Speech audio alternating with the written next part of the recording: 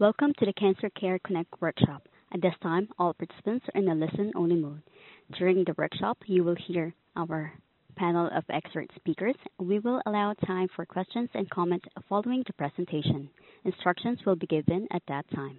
If anyone should require assistance during the workshop, please press star then 0 on your touch-tone telephone. As a reminder, this workshop is being recorded. I would now like to introduce your moderator for today's workshop, Dr. Carolyn Messner, Senior Director of Education and Training. Please go ahead. Well, thank you so much today, and I too would like to welcome everyone to today's Cancer Care Connect Education Workshop, Mantle Cell Lymphoma Treatment Update.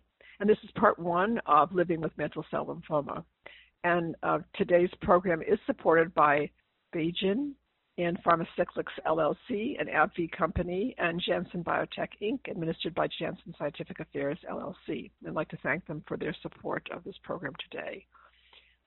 And we have many people on the program today. We have over 201 participants on the call today from all over the United States, from both urban, rural, and suburban and frontier communities. And we also have international participants from Austria, Cameroon, Canada, Denmark, Egypt, Malaysia, Poland, and the United Kingdom. So it's really a global call as well, and it's really a credit to each of you that you've chosen to spend this next hour with us. Before I introduce our first speaker, I just would like to ask you a few questions. It'll take about 2 minutes. And for those of you who are live streaming the program, you'll be able to see the questions, and you'll also be able to rate the questions in terms of their questions you can just rate.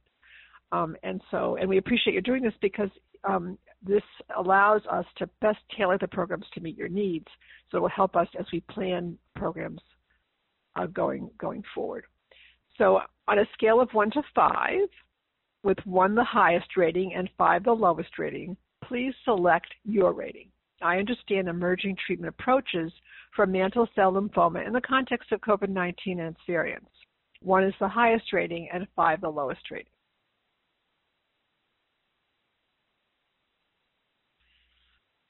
And the next question is, I understand treatment options for newly diagnosed mantle cell lymphoma. 1 is the highest rating and 5 the lowest rating.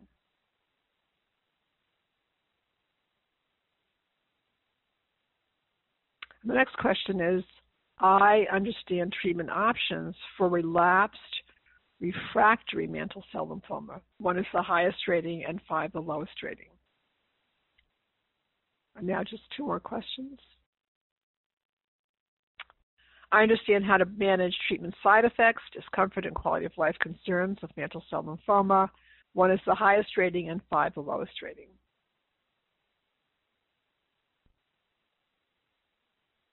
The last question is, I understand the role of clinical trials for mantle cell lymphoma. 1 is the highest rating and 5 the lowest rating. And again, I want to thank you all for participating in these questions and really helping us as we plan programs going forward.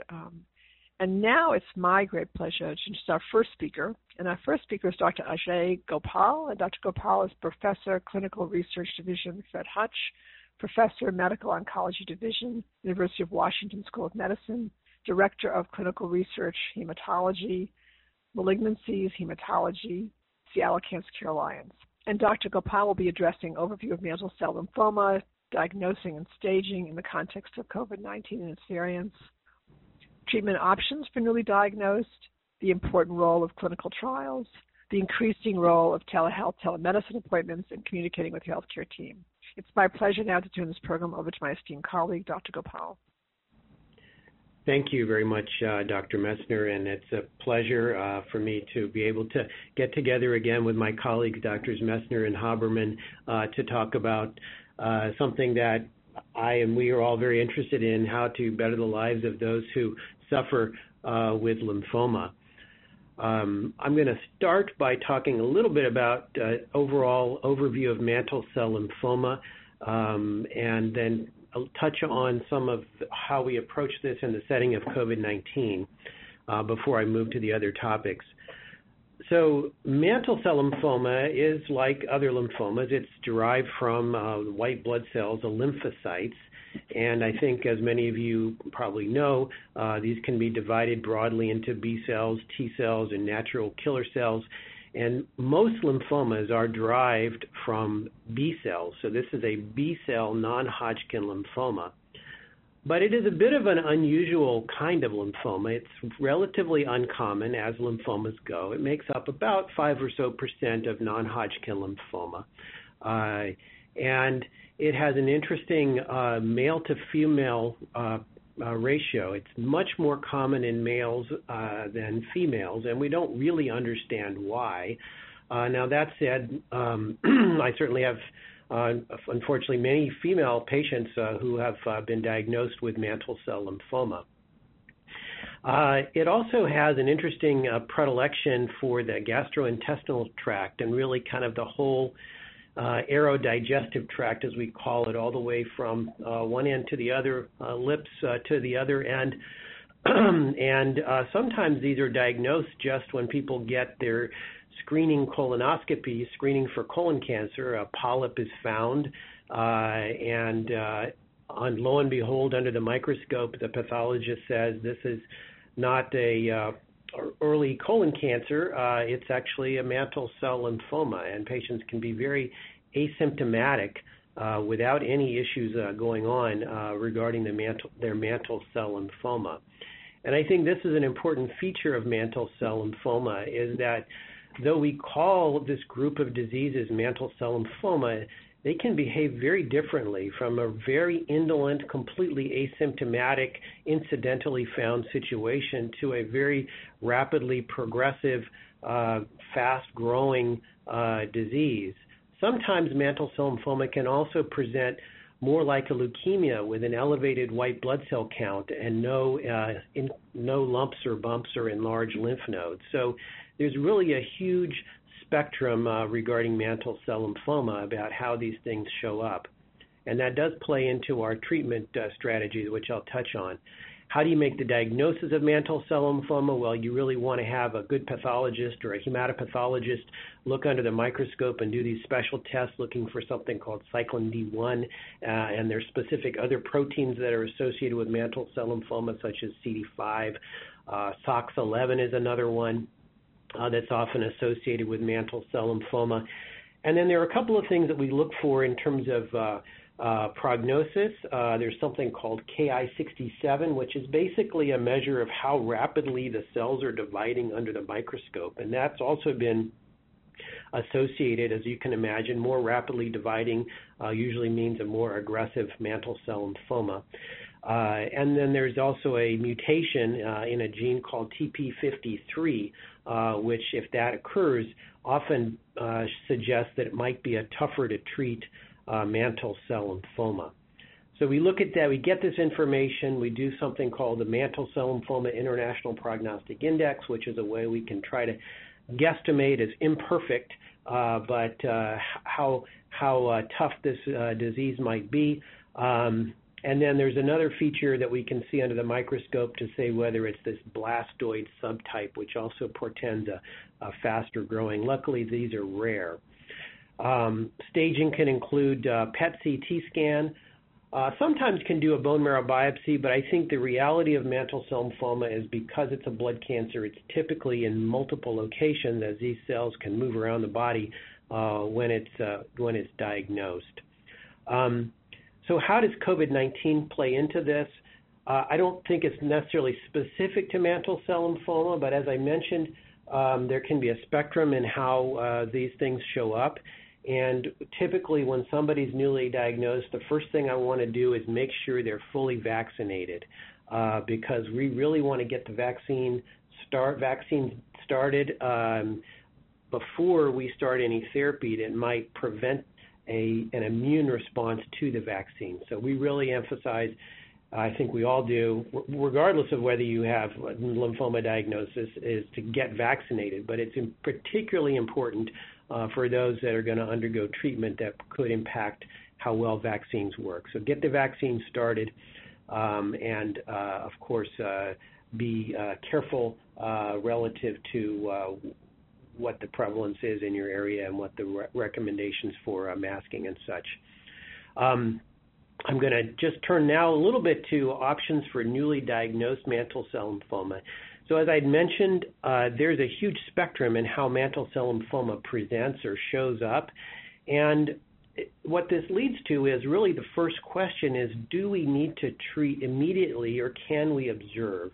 And in particular, in situations where it might just be a slightly elevated white blood cell count or an incidentally found polyp on colonoscopy with no symptoms, there are data to suggest that there's no detriment to observing. So the first question is, do we need to treat or can we observe? And that's really, a long discussion with your physician about what the right next step is. But we often use what's happening with blood counts and labs and how are people feeling and how big the various lumps might be and what we might be concerned about if they got bigger to make that decision. So if treatment is decided upon, then the next major question often is, are we going to use an intensive chemotherapy-based approach with the plan to do something called an autologous stem cell transplant afterwards to try to give an initial long remission? This approach has been shown to extend remissions, but it's also a pretty intensive approach. So again, this has to be individualized with your physician. So we sort of ask the question: is it a transplant intent strategy or is it not a transplant intent strategy? And that has to do often with what patient preference is, as well as any other medical conditions one might have. The kinds of regimens that we use when someone is going to transplant vary, but often there are things like VR-CAP is one, bendamustine rituximab alternating with high-dose cytarabine and rituximab, or R-CHOP alternating with high-dose cytarabine. These are different kinds of regimens where we try to get folks into remission. A non-transplant strategy might use similar regimens, but without a transplant at the end, so something like bendamustine rituximab or VR-CAP. These are different treatment regimens that we can use to get folks into remission. Another strategy which is being investigated is whether or not it's beneficial to use these drugs called Bruton's tyrosine kinase inhibitors as part of the first-line therapy. And I think that's still a question and not an answer, but in select patients where chemotherapy may not be appropriate outside of a trial, that could be considered. The other point I would like to make is that there have been at least 2 prospective trials as well as retrospective data suggesting that adding rituximab maintenance, whether it's after initial chemotherapy or after a stem cell transplant, does improve outcomes. So this is really the only lymphoma where survival is better if you get rituximab maintenance. And that's something that we strongly consider where appropriate after initial treatment for mantle cell lymphoma. So now I'm just going to talk briefly about the role of clinical trials. So I think the most important role of clinical trials is how do we make things better for folks with mantle cell lymphoma. And everything that I mentioned to you was really learned from clinical trials, courageous patients and their families participating in these trials to advance the field in mantle cell lymphoma. So these trials can advance the field. They also can provide potential benefit to the participant that is enrolling in the trial. And just to mention the kinds of trials. So typically for first or second line of therapy, these trials are not going to deviate far from standard of care. It'll often be comparing one standard to another or one standard versus with a standard plus some other medicine. And I think the question I get asked a lot is somebody just going to get a placebo? Now, this is almost unheard of in oncology trials. There's usually a therapeutic standard where something might be added to. So I think that's really not a worry. An important question to ask, but not a worry for these types of trials.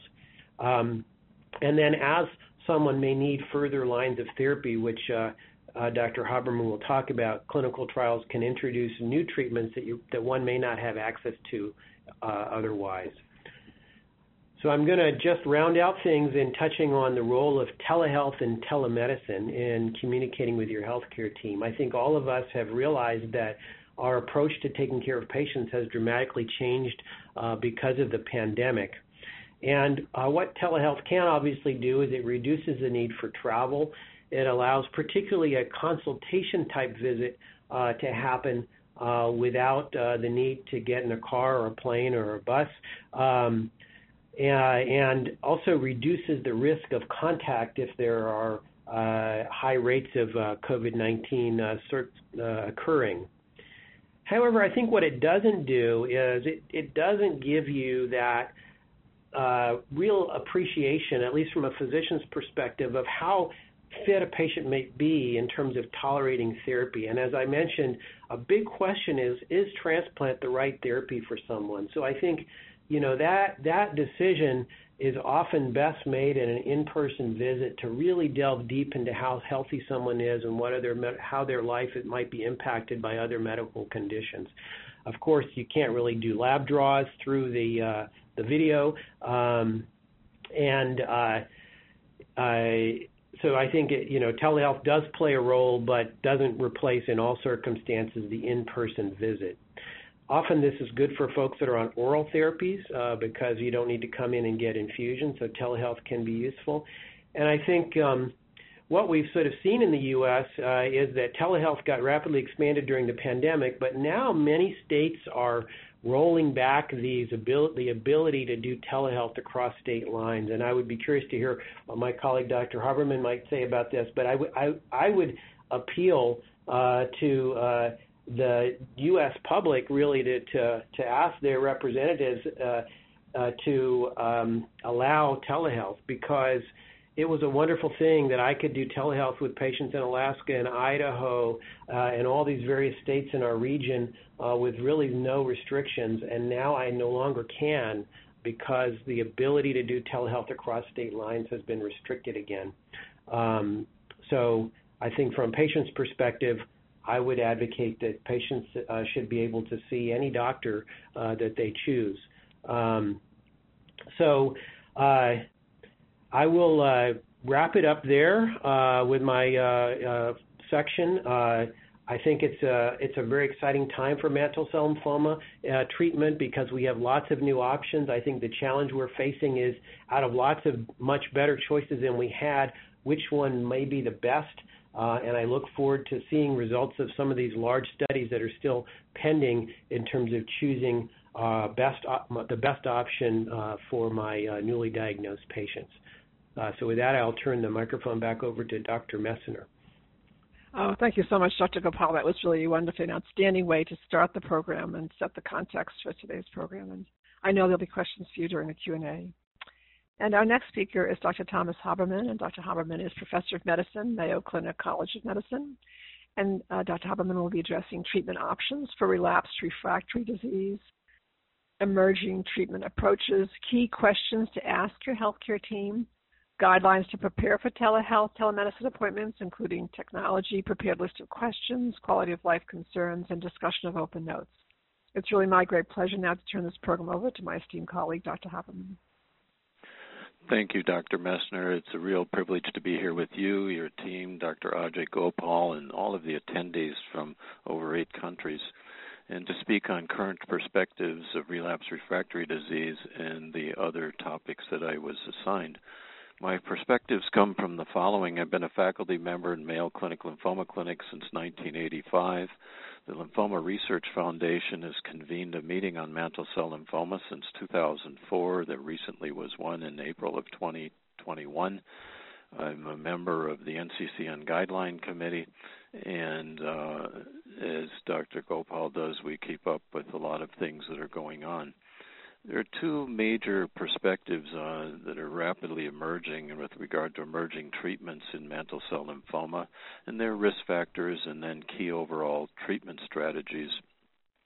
With regard to the risk factors, the European Mantle Cell Network has identified that they look at things now as 2/3 of patients with classic mantle cell lymphoma, nodal or extranodal, and then a leukemic phase without risk factors, and about 1/3 have risk factors. And as Dr. Gopal has mentioned, these include a TP53, either mutation or by immunohistochemistry, an elevated Ki-67 over 30%, and then a blastoid or pleomorphic morphology.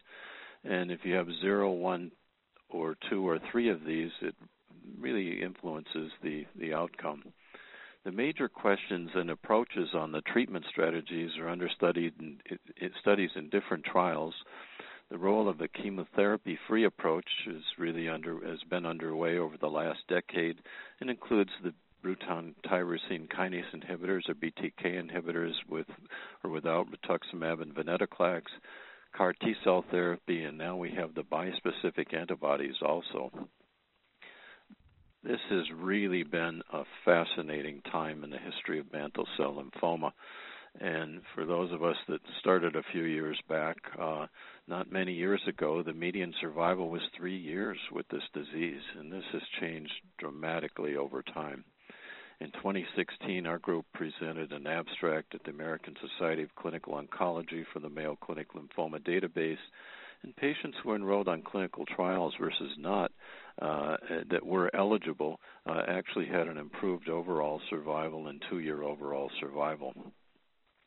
Combined therapies came along around 2012, bendamustine with the addition to rituximab after other therapies, and very high response rates in the 80% range, with about half of them being complete remissions. Then single-agent studies have led to the development of new interventions and approaches in relapse refractory disease.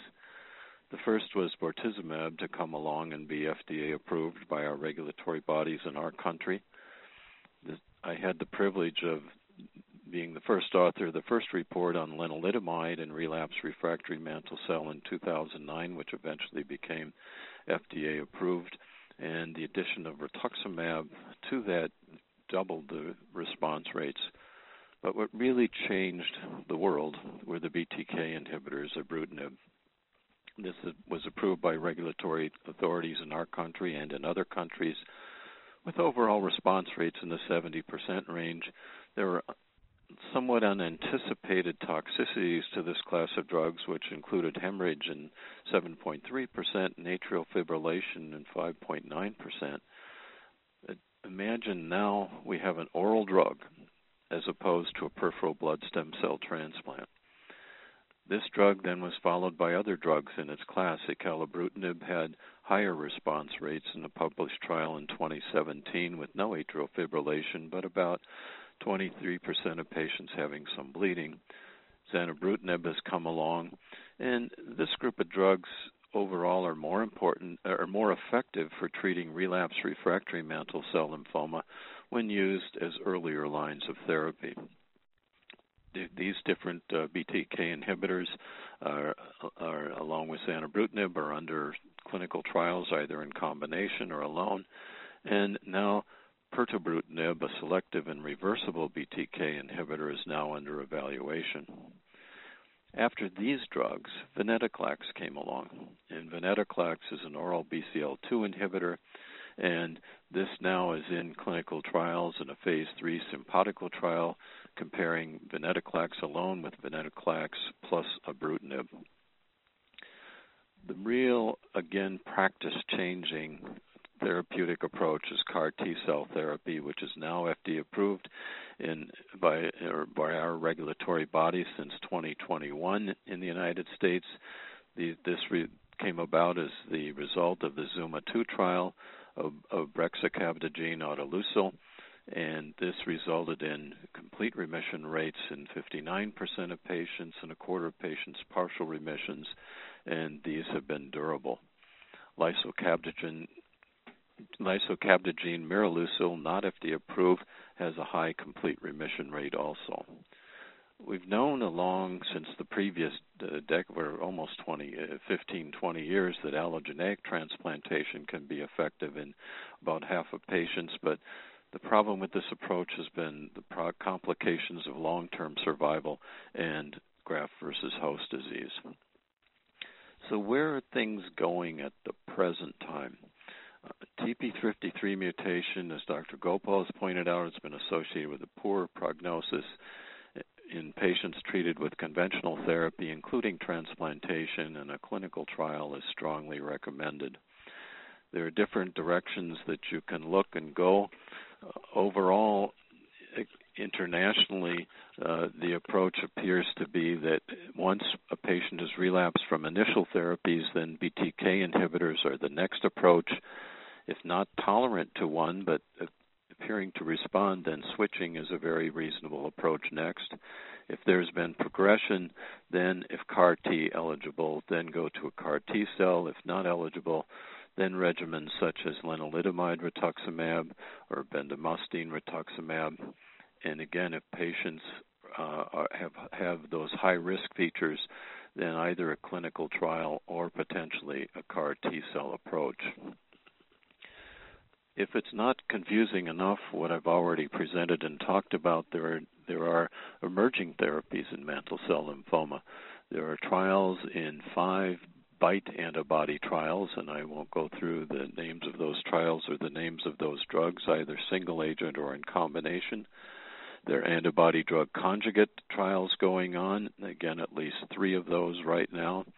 There are CAR T-cell therapy trials going on, now adding ibrutinib to one of those approaches, and there are other targeted approaches that are ongoing.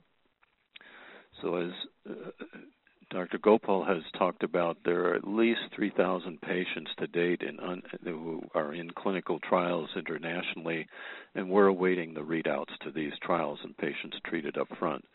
There are phenomenal genomic studies on the tumor and microenvironment, which I believe are going to alter the future. And in summary, this last decade, it just provides remarkable hope for patients with mantle cell lymphoma and opportunities to live long-term without the complications of long-term survival. I now have patients who have lived over 13 years after relapsed after a stem cell transplant. They've gone on some of these other therapeutic approaches, but this results in really tremendous hope to me, and there is phenomenal national and international research which is ongoing.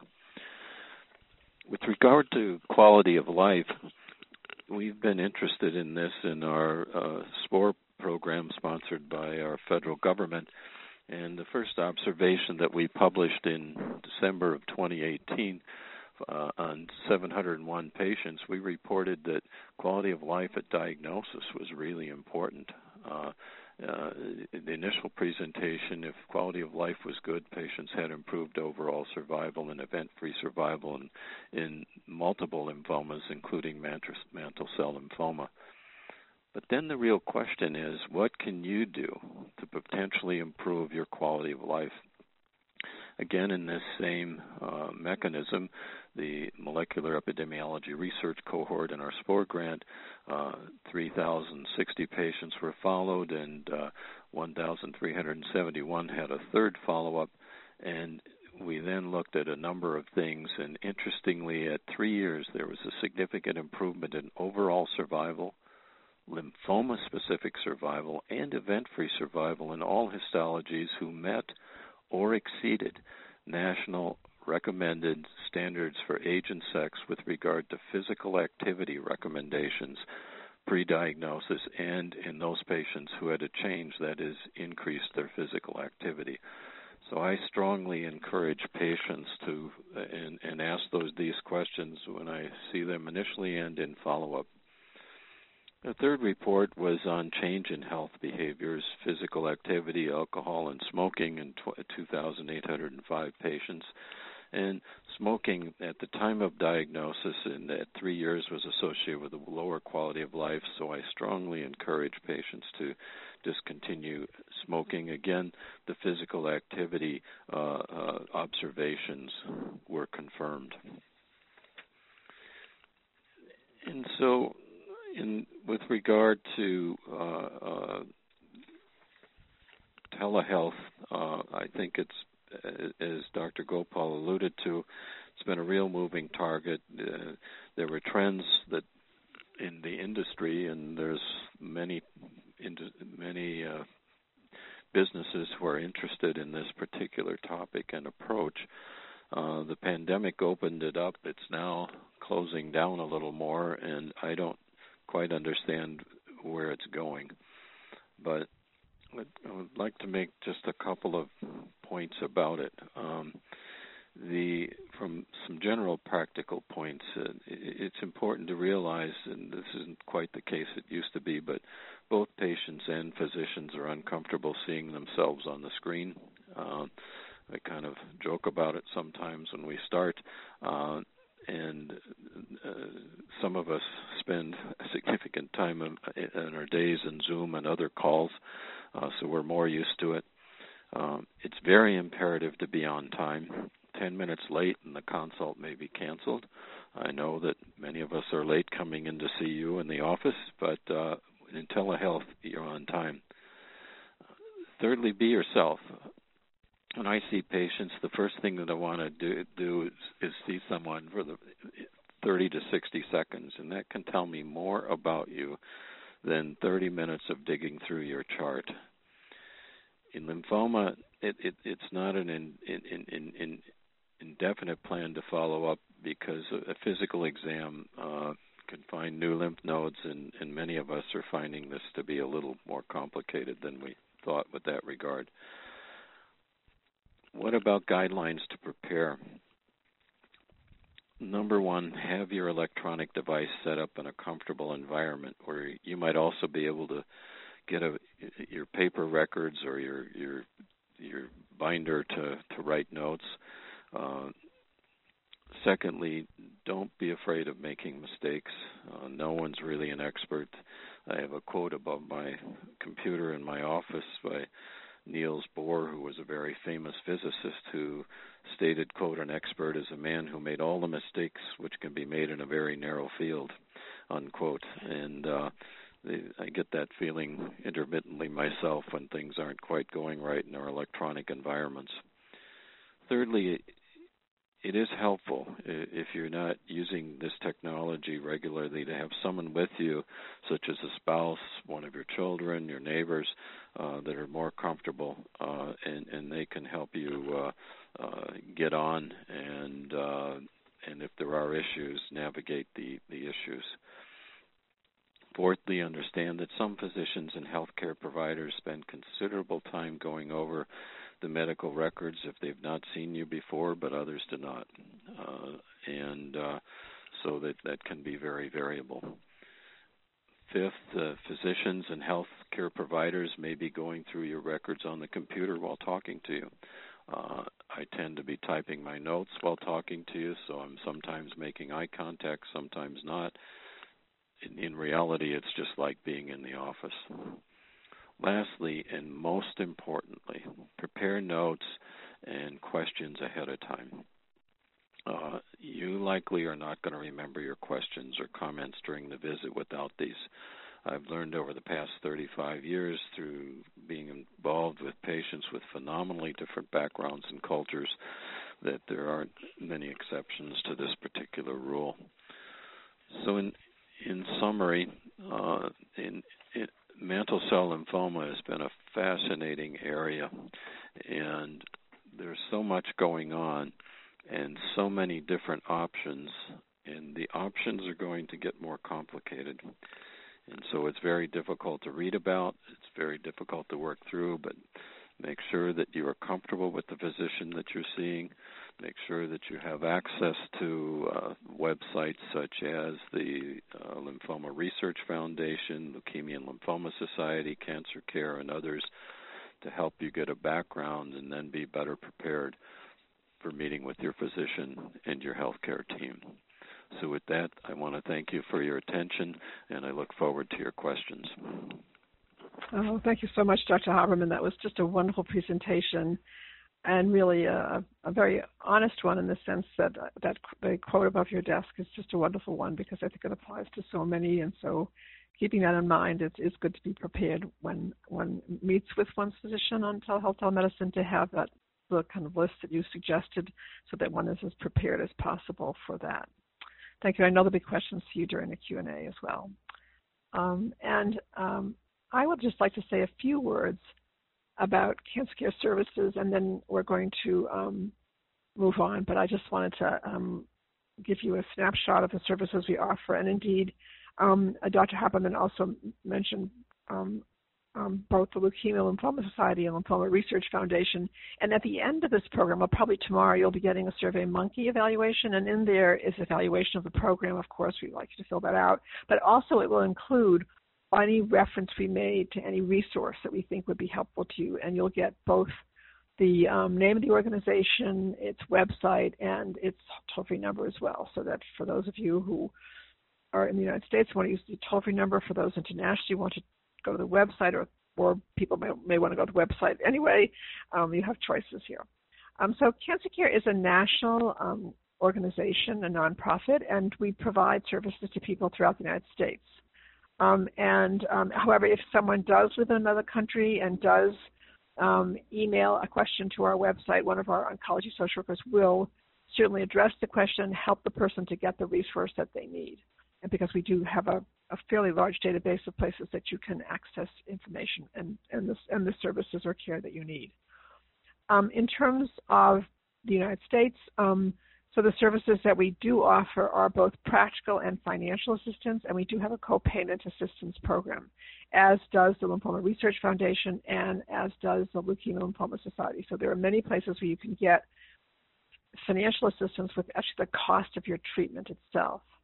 And at Cancer Care, we also assist with transportation to treatment, and child care, home care, so many other services, but these other organizations do the same as well. And you can go to more than one to get your assistance. You know, kind of, in other words, because there's just never enough for all of you. All of you have tremendous need about these costs.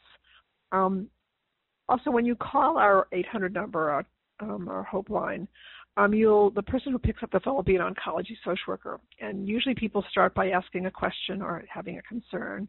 And then the social worker will address that concern and then go over all the other services we offer, and people often will take advantage of the other services as well. So that's sort of a given that basically we'll give you the help that you're requesting and then let you know there are other things we can help you with this too. So what are those other services? So we do offer support to people on a regular basis to people throughout the United States. We also do offer online support groups, which people really like because those groups do not happen in real time, but you can post any time of the day or night, and then the oncology social worker will be moderating that group. And those are for many different types of cancers, including mantle cell lymphoma, and also for people of all different life, where they are in their lifestyle. So you have for young adults, older adults, middle-aged adults, caregivers, partners. So the groups are also broken down into just different needs as well. And you can be in more than one group if you wish. We also have what we call coping circles, which are smaller groups in which people address a particular concern or question that they're dealing with as a group, that's moderated by an oncology social worker. In addition to that, we do also offer case management services, and what that is many people, for example, have issues around food insecurity, just not enough money for food, or not enough money for rent, or mortgage payments, and so basically what our case management staff will do is they will virtually take you to a place that will be able to meet that need, and they'll stay with you until that need is met. If that place doesn't meet the need, then they'll take you to another place until your needs are met as they need to be, because these are big issues that people have. And again, there may be something right in your own city or in your region or national program, or a combination of all of those. We also do offer these workshops, and we also do provide publications. And I have to say that both the Lymphoma Research Foundation and Leukemia Lymphoma Society also do the same. They do have both publications that they put out. They also do programs like this, and they also do have a number of other resources for you as well, so that it's specific to specific to your type of such a mantle cell lymphoma. So with that being said, before we go on to the Q&A, and I see questions are already coming in, but we're not moving to that yet, I just have a few questions to ask you before we go into the Q&A for our speakers. So get your questions ready, and I'm going to start with our first question. And again, these are for people who are live streaming the program, who actually will be able to see the questions as I read them and will be able to rate their answer to them. And we appreciate your participating in this because it helps us to tailor the programs to best meet your needs. So as a result of what I learned in this workshop, I have greater confidence in my knowledge of emerging treatment approaches for mantle cell lymphoma in the context of COVID-19 and its variants. 1 is the highest rating and 5 the lowest rating.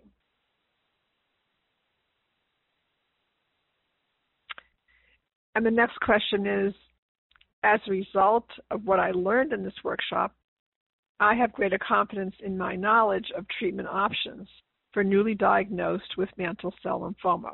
1 is the highest rating and 5 the lowest rating.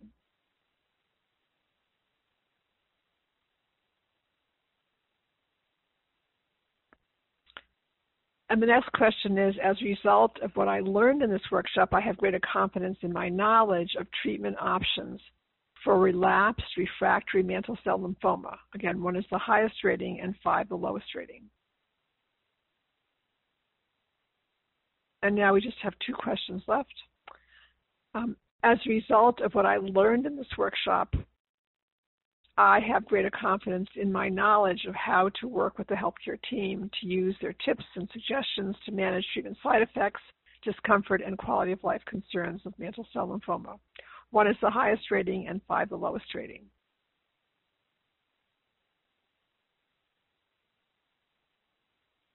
And then this is the last question. As a result of what I learned in this workshop, I have greater confidence in my knowledge of the importance of participating in clinical trials for mantle cell lymphoma. 1 is the highest rating and 5 the lowest rating.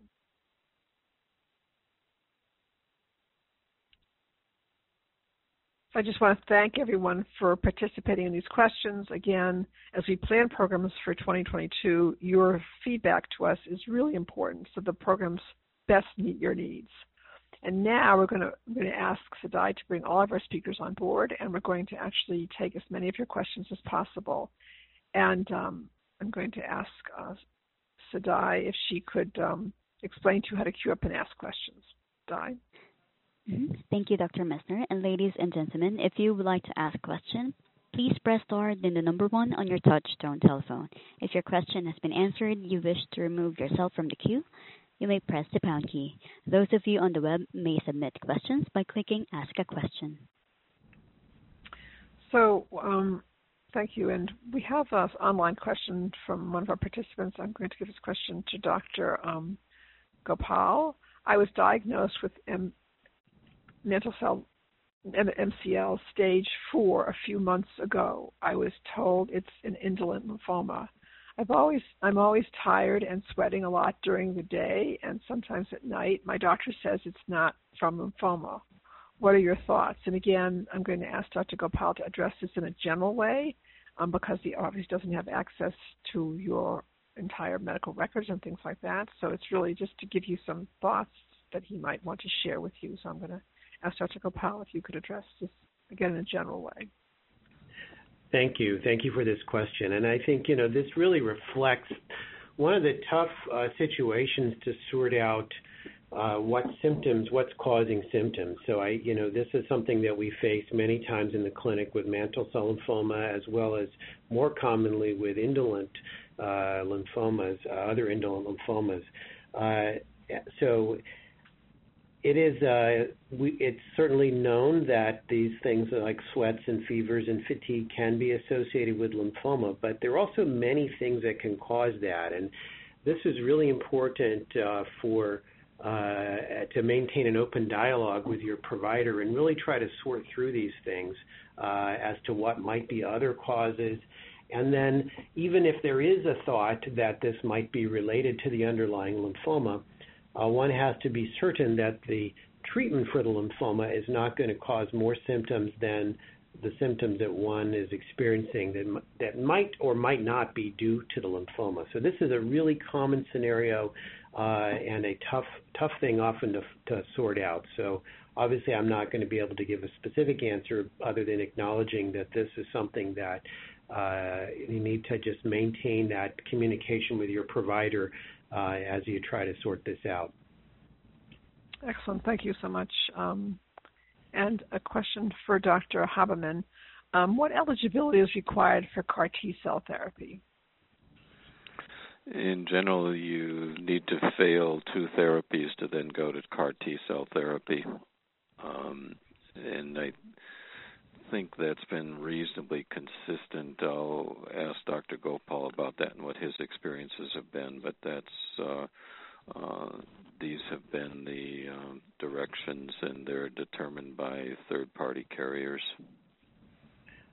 Yeah, I would agree. I mean, in general, I think the label for the brexacaptogene for mantle cell lymphoma, I believe, is just 1 prior line. However, the NCCN guidelines typically say folks must have had or should have had a Bruton's tyrosine kinase inhibitor before one goes to CAR T cells. So that often will mean that they've had 2 prior therapies, but the BTK inhibitor can be used kind of as a bridge to CAR T cell if that's deemed the appropriate strategy by the treating team. But yes, it's often, this is determined by the insurance payers. And I just, from the NCCN guideline perspective, I actually have the most recent guideline that just came out, and I'm on the committee, and that's why I answered it that way. Because that's, at least in my experience, and I think from regulatory bodies internationally, it's kind of, it's interesting how much weight the NCCN has been able to have after refining. These guidelines have become far improved. I've only been on the committee since 2015, but that's just another comment to Dr. Gopal's. Thank you. And a question for Dr. Haberman. Is there a reason to stop rituximab maintenance after 2 years if remission continues under maintenance? I've been around this question since 1994 of rituximab maintenance in lymphomas. And it's now far more complicated in the COVID-19 pandemic because rituximab blunts the formation of neutralizing antibodies to COVID-19. And so never before in my career have I asked myself the questions about who I treat with rituximab overall. And I had the privilege of chairing the North American RCHOP trial back in the 1990s, and then was on the FDA-approved trial in the United States for rituximab and follicular lymphoma. And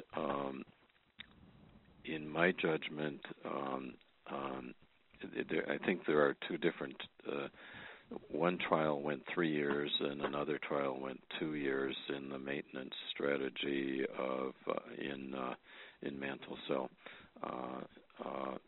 But I going beyond that and indefinitely, I don't recommend that. In follicular lymphoma, we tried that in the RESORT trial, and there was no benefit in a randomized study there to treat indefinitely.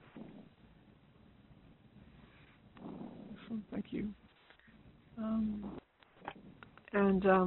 Question for Dr. Gopal. What additional questions should a patient ask who has been told he has P53 mutation or testing to request by way of getting more details about the graduation of mutation? Other than you have it or you don't have it, what additional information is useful to have?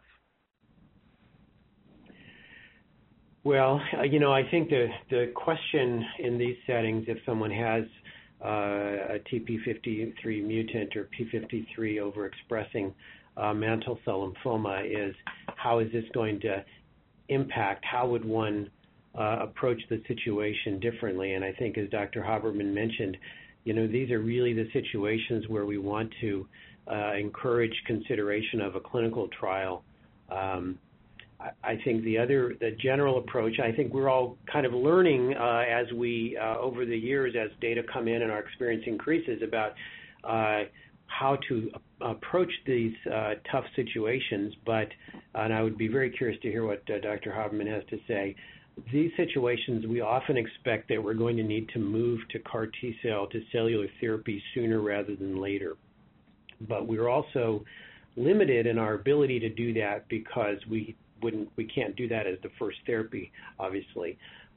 So I think my general strategy is that we watch for therapies, treatment options not being effective much more closely outside of a clinical trial. Certainly, the folks that have these kind of mutations and have a very low threshold to quickly change gears and move towards CAR T-cell therapy. But I think the important question is, how do we approach it differently? And I think and what clinical trials may be available to pose to your treating physician. I would be curious what you have to say, what your thoughts are, Dr. Haberman. Ours are very similar as a team. I think to try to get the CAR T therapy approach early, I don't think we have all the answers to that approach and what the data really looks like, but that is, from an intellectual and biologic approach, makes the most sense. I think some of us were hopeful that a venetoclax and combination therapeutic approach might be effective, and that data isn't as exciting, at least some of it. I think other approaches are the BiTE antibodies, if those opportunities exist. And I think the other point about this is that patients can acquire this over time. So it isn't just at the initial presentation, but then at relapse, they may not have been identified. And I'm of the belief that when we didn't know about this, that some of the patients that lived 15, 17 years after an initial diagnosis, that this came about over time. So it can happen at different points, and I'm not aware of anyone that has the genuine answer to the optimal therapeutic approach to this question internationally. If you talk to Dr. Martin Dreiling in the Mantle Cell Lymphoma European Network and others, this is a very complicated problem right now. Then I think the neat thing is that we have the tools to identify these different observations in the biology of the disease. So the hope is that we can then develop an approach to TP53 mutations. And TP53 mutations just don't exist in mantle cell lymphoma. And so other diseases are looking at this very hard. Drug companies are very interested in this topic. And so I'm very hopeful that in the reasonably near future we're going to have some real answers to this question and problem. Thank you. Thank you both so much. We certainly have experts on this call. I'm really very grateful to both Dr. Gopal and Dr. Haberman. It's wonderful to having you. Another question. These are really great questions for Dr. Haberman. Is it advisable to use multiple RICE treatments following a relapse of MCL? Could you repeat that? Is it advisable to use multiple RICE, R-I-C-E, treatments following a relapse of mantle cell? So RICE chemotherapy, that came out of Memorial Sloan Kettering group, and I'll never forget calling the principal investigator and first author of that trial when it was published. And we've had a very similar experience that I try to limit rice to 3 treatments and not more. The toxicities start to increase when you go beyond 3. And so that's been when I talked to Craig Moskowitz about that about 15 years ago, or I can't remember, but that's been my approach. Excellent. Okay, thank you. And for Dr. Gopal, what does reciprocal translocation between gene loci CCNDI and IGH and 67% of nuclei involved mean? Again, in a general way. So this is I think this is reading from a pathology report. So generally, this is one of the hallmarks of mantle cell lymphoma is this 11-14 translocation, which leads to overexpression of the cyclin D1 gene. It's probably not the whole story in mantle cell lymphoma, but it's one of the markers that we use to make the diagnosis. So that's basically just a description of that translocation of the part of the chromosome breaking off and moving to another chromosome. And this will be our last question for Dr. Haberman. Is there any difference in treatment recommendations for MCL negative CD5 or considerations? It's a complicated question because and it'll be interesting to hear Dr. Gopal's response to this. When I am confronted with CD5 negative lymphoproliferative disorders in this histology and different histologies, I actually, even if it's our own group, we have 15 pathologists who do bone marrow and lymph nodes and lymphomas here, and what I do is talk with them on the phone and make sure we really are comfortable with the diagnosis. So then I'm looking for other supportive information about how we arrived at the diagnosis. So the cytogenetics, the TP53, SOX11, the other things that Dr. Gopal mentioned. And I guess I'll defer back to him to hear his response. This is a hard question, I think. Yeah, I mean, I think this just reflects that nature doesn't fit into nice little boxes that I think humans like to put everything into. And, sometimes you get a situation where there are a couple of different possible diagnoses. And as you said, is it behaving like a mantle cell lymphoma? If mantle cell is one of the options, is it behaving that way? Or is it behaving like an indolent B-cell lymphoma, marginal zone, or something else? I mean, so you basically take the totality of the information. I think we all do this. The clinical presentation, the pathologic information, and patients' preferences and other medical issues, and try to make a decision about the right approach. I think oftentimes we will, the tiebreaker would be often to err on the side of the more aggressive or higher risk possible diagnosis in terms of treatment options, but things don't always fit into a nice box. That's a very neat answer and more eloquent than mine. I would just add that I've been very involved in marginal zone lymphoma internationally since chairing a meeting for the LRF in 2019, and we have a number of publications. I just would like to add, because the word indolent has come up in this discussion with mantle cell, and I've always had a hard time wanting to define mantle cell lymphoma as an, quote, indolent lymphoma. As classification schemes have matured, and once we went to the WHO type of format where there are at least 106 kinds of lymphoma if you count different things, and now with the biology more. These get to be, and as Ajay has mentioned, the how we define something. There is such an, I believe there is such an entity, but one has to be careful to make sure that this has been carefully reviewed and probably a second opinion. Do you want to comment on second opinions? I thought that would be good just to say a bit about that. I know a lot of people sometimes may not consider that and or concerned about offending a doctor by taking a second opinion. If you could just comment on that. It comes up a lot. Well, I think the two of us are in institutions which we will have a bias supporting second opinions.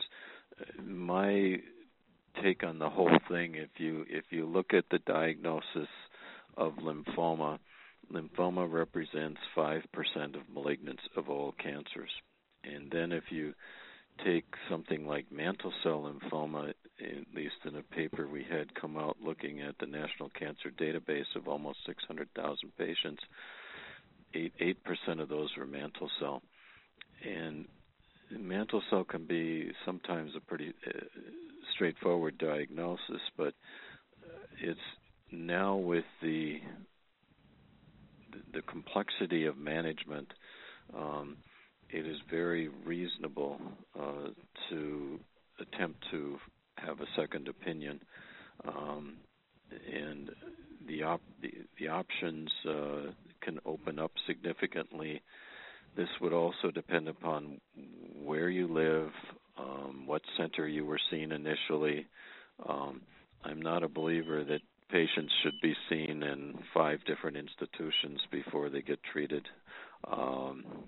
But I think that in these kinds of disorders, to see someone with experience in the disease in an institution that has significant experience can be very important and very meaningful in an approach and in different opportunities in clinical trials and so forth. Yeah, I would concur with that. I think I probably have the same bias, but just to emphasize that it's a really hard job to be a general hematologist oncologist. The amount of knowledge required to practice is just exponentially increasing, and I think in these kind of rare diseases, second opinions are completely reasonable. But they can be in different formats. I mean, they don't have to necessarily be a go to an academic center and go to the clinic. Most community docs in the U.S. have an academic referral center that they work with, and sometimes it can just be an informal curbside consult. I'm sure Dr. Haberman and I, but we both have long lists of docs who call us all the time with curbside questions, and we're typically very happy to help out and just make sure that folks are on the right track. So, I mean, there's an informal second opinion that you could ask your doc to make on your behalf, or they may have made behind the scenes on your behalf, or they're all the way to a formal travel to a academic referral center and have the formal second opinion, including hematopathology review. The other thing that many patients don't know about is that it is a very common practice to have a second pathology review overall, at least in my experience, and I have a database that I've led here that has over 40,000 patients, and we've never really looked at that number, but it's very common, and that is good. That's a very good point. That's excellent. I have to say, we've done these programs before, but this, I think, has been the most extraordinary one we've ever done. And I want to thank both Dr. Gopal and Dr. Haberman for their superb presentations. I also want to thank our participants for their asking such great questions. And we hope that this has been helpful to all of you. I do want to make a few comments because I know that we didn't get to all the questions because we have a lot more questions, and we said this would be an hour program, and we've gone over a few minutes, so I just want to kind of try to wrap it up. For those of you who asked a question, for those of you who have a question that you didn't get to ask, and for those of you who've been listening and have all kinds of questions you may want to ask, please take all the information you've learned back to your treating healthcare team. I think speakers have said that they know you the best, and discuss with them. Ask your questions again of them. From this program today, I hope you've learned that all questions are wonderful that you ask, and they're important. And they're important because it's you, and you need to have the answers to the questions that you have. That's very important. Also, the other thing is, I would not want anyone to leave this program feeling that they're alone in coping with mantle cell lymphoma or any type of lymphoma or cancer. I want you to now know that you're part of a really large community of support, both from your healthcare team, which consists of your physician, oncology nurse, oncology social worker, financial specialists, patient navigators, a host of people who can help with different concerns that you may have. You also have, today we've talked about the Lymphoma Research Foundation, Leukemia Lymphoma Society, and Cancer Care, and we will be giving you a listing of all of those resources we've mentioned, and even some we didn't mention today, that you can actually use to access information from. That's really important as well. So it is normal to feel alone sometimes, but I want you to know that there are places that you can call. There's some places that are open 24 hours a day to call. And also for your healthcare team, always find out if there is something that happens after hours or on weekends or holidays, who are the covering people, so who you can contact if you have a burning question or concern, or have a need, or else need to who you contact, how you handle any situation that you're concerned about. Again, I want to thank you all for your participation today, and I want to wish you all a very fine day. Thank you all. Ladies and gentlemen, thank you for your participation. This concludes the workshop. You may now disconnect. Everyone, have a great day.